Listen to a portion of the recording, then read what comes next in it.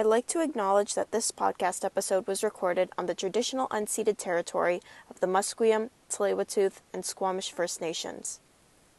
Welcome to the Initiative podcast, where we explore diversity and culture in beautiful British Columbia. My name is Ella, and today I am here with my friend Anna. She is here today to discuss her reading habits and her reading challenge this year, which as of now has reached 53 books and counting. Now I'll give Anna some time to tell us a bit about herself. Hi, I'm Anna. I just like living and, I'm so sorry. It's okay. Living is good. Living is a very important thing to existence. It's a good thing you like that. This year's really been like, okay, let's challenge myself to just, what do I really just need to fulfill myself and just get myself back on track. 100%. And I think one of those things seems to be reading a whole lot of books. Would you agree? Yeah, I think so. My reading habits kind of very much depend on my mental state, in a sense, especially in the beginning, because when I was reading a lot as a kid, it was very much as escapism, just because I didn't like being in my head or the thoughts in my head. I couldn't really escape them unless I was reading. So then that kind of translated again, starting when COVID hit. And there's nothing I can do to keep my mind off of what's happening, especially hearing in the news, just the constant desensitization of just hearing the death toll just getting higher and higher. That reading has become a distraction, but also a coping mechanism, sort of. Yeah, kind of like a crutch or a piece of wood to hold on to while in the ocean until I'm strong enough to get up onto the safety ladder of a rescue boat. Wow. How poetic. I know, look at that. Yeah. And so, how, what's the most you've read in a year? I'm curious to know. 2019, it was over 100 books. Oh my goodness. And how did you read so much in a year? Like this year and in 2019? Like those are crazy numbers.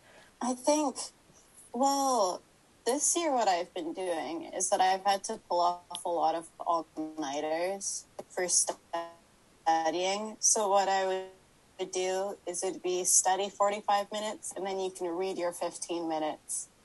And I finished a book by doing that, which also kept me sane for studying for bio for my test the next day. So that's how I've been reading a lot, was from doing that. Nice. Yeah. That's a good way to study. I think that's good motivation. Yeah. It's like eat your vegetables and you can have dessert. Yeah, exactly. But it's a healthy dessert. Yeah. Good for the brain. And talking more on dessert, like what other kinds of satisfaction or benefit do you think you get from reading so much? I think satisfaction from reading is that I think a lot of the time I can get very stuck in point of view in the world, or I get very much stuck in my head, and then being able to read is kind of just a benefit from being grounded again and just reminding myself I am the main character in my life per se, but I am very much a side character in a lot of other people's lives. Or I could be the antagonist, who knows? I probably am to someone when I think about it long enough. Getting to the not expand, but working on that empathy muscle. Because even though empathy is something you're born with, it is something you have to work on constantly. And reading does help that, especially because you get to see and read and hear the thoughts of the character, which isn't the same necessarily for movies or TV shows, if you get what I mean. It's in TV shows and movies, you see the actions and reactions. You can actually hear their thoughts, them swirling in their head. I also think it's a good way for processing your beliefs, because a lot of good stories in general don't just have external, internal conflict, but also philosophical conflict.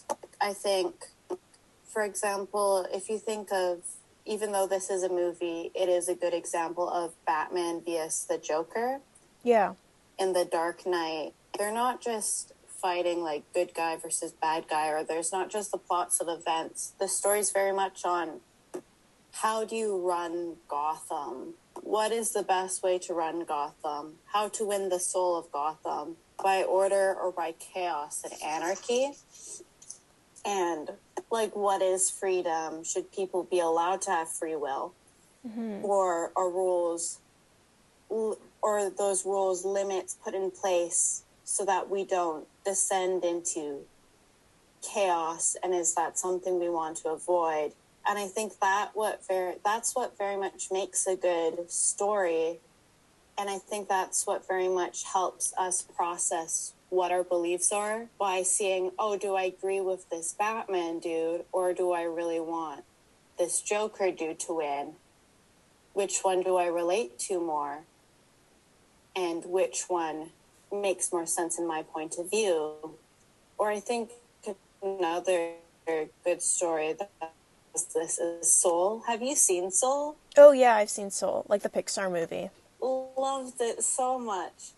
And because it's not just about a jazz player and wanting to get his soul back so he can perform his next gig because he got that chance ripped away from him. It's about the debate of what is the purpose. What is the purpose of life? Have a passion and a goal which drives us forward to make an impact in society, which is something that society in general does tell us to do, and that's what they tell us a fulfilling life is. Or you see through 22 how she gets her soul just from walking around the city and watching people and talking of pizza and those little things and those connection with other people, instead of that drive to keep going and changing the world. And it poses the question of, isn't existing just enough? And I think stories like those also recontextualize how you view your own life, which is a benefit. Because I think a lot of people, well, it's good to have a drive and a goal. I think a lot of people just forget that existing is just enough. Wow. That got very existential very fast. But I like that answer. It's like the reading gives you a greater perspective on things, and it also it's like, I feel like stories are getting more and more complex, like the older you get and the more that people are writing and telling stories and the things that are inspiring stories, like the world is just becoming more connected and more complex, and so that's developing, and learning about that through stories is just very significant. Yeah, you put it very profoundly and summed it up very well. And I think it's also why I think we're kind of descending into an interesting era with movies, because very much it's about what's the next franchise. Alright, so we're picking up where we left off just because we had a minor inconvenience with the sound quality, and now we have relocated, and hopefully things go better. So we'll just pick up where we left off. And so, Anna, we were talking about your previous response on your super existential and yet amazing response to the question, and it was about the complexity and elaborateness of stories. If you'd like to continue from there. Oh yeah, I think I was just saying that we're in an interesting time of storytelling, because at least very much we're kind of moving to movies now, but very much in the entertainment industry. It's very much, I'm saying very a lot right now. I'm so sorry. But it is very much about what's the biggest cash cow next? What brings the most money? What will get the most people to sit in? And because of that, a lot of story quality or a good quality of a story has decreased a lot over the years, which I think is just very interesting because it's almost a losing art form when you think of it. And which is why I guess I'm drawn more back into books. Well, there's still very much trashy books that do exist. I mean, Twilight. Oh, Twilight slander. I mean, okay, it's an enjoyable read, but it is there. It is there. So I can't deny it that trashy books do exist. Or the whole dystopian phase of Divergent being the cash cow after The Hunger Games was produced. That isn't present in the book industry, but it is at a smaller scale. It isn't present as much. With one trashy book, you can still find 4 good books, which still try to maintain the art of storytelling, while with movies, it's very much franchise. Which I love franchises, but when that's all there is, that's when it becomes a problem, you know? Yeah, so you like that books sort of have the heart in them still? Yeah. Yeah, and speaking of books with loads of heart, what do you think was your favorite book this year? I'm curious to know. Oh, I also want to hear your thoughts on this one, because I saw your Goodreads and you read it too. It was After Dark. Ah, yeah, by Haruki Murakami. Yeah, I really like that book. Yeah, it's a good book. I think it's like, it goes along that theme of existentialism. It's like another one of those very bizarre but complex and almost confusing stories, and it's like something you have to really pay attention to. But I read it a few years ago now, but I remember it being one of the better Murakami books that I read, just because I think just the way I envisioned it and imagined it in my head was like, wow, this is just a really beautiful story. And I also really enjoyed, even though it's very bizarre, it's still very much grounded in simplicity and following different people around in the nightlife of Japan. And there's just that atmosphere of, you know, when it's 3 a.m. and you're awake and you feel like you're the only person awake, and it's just that mystic feeling. And I got that from reading the book too, which I very much loved. Yeah, so I remember it being it was a very complicated almost book to read, just because there was a lot going on, yet it was simple yet elaborate at the same time. Does that make sense? Yeah. It's kind of like Little Fires Everywhere, where it's simplistic, but there's a lot of undertones that you have to pay attention to. Yeah.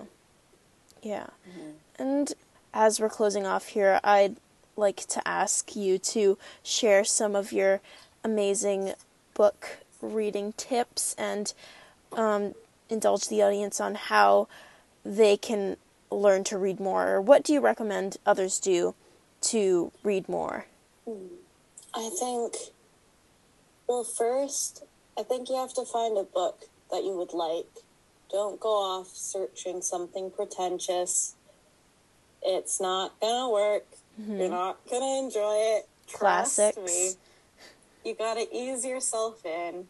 Sometimes, I know I slandered Twilight a bit, but if you enjoy Twilight, then go read Twilight.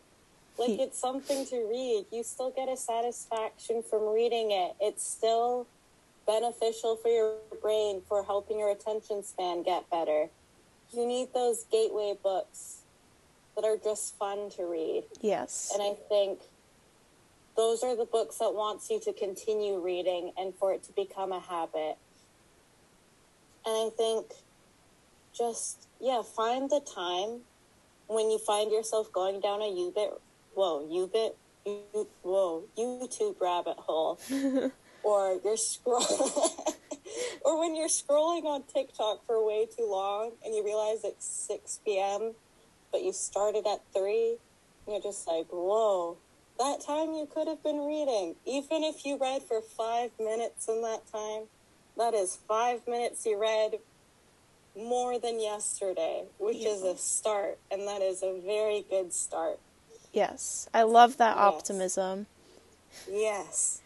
Yeah, and actually, one more question that I just thought of as you were talking. Going into the new year, what books are you excited to read? I'm actually going to browse Indigo tomorrow, so that was a very good timed question. With all my birthday gift cards. Oh, yes. Yes. That is a great idea. I was planning on possibly kind of the similar books along the vein of After Dark. Mm-hmm. Just that simplistic, but still very complex. Yeah. I mean, Murakami does have a new book that just came out recently. Ooh. First Person Singular.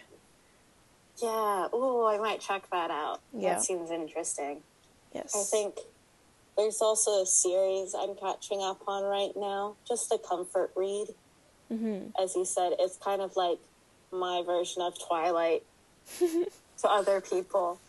And the 3rd book just came out, so I'm gonna buy that. Yeah.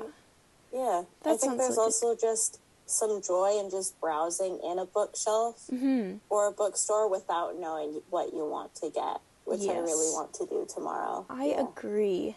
That is the best feeling. But I think that about wraps up our discussion, but I want to thank you so much, Anna, for coming in and talking about books with me. That was so fun. Thank you for having me. Yeah, I think this is one of my favorite interviews because you just got to talk about books and how satisfying they are. And it's an immense Murakami plug too, if I'm being honest. So this has been an episode of the Initiative Podcast, and we will see you next time.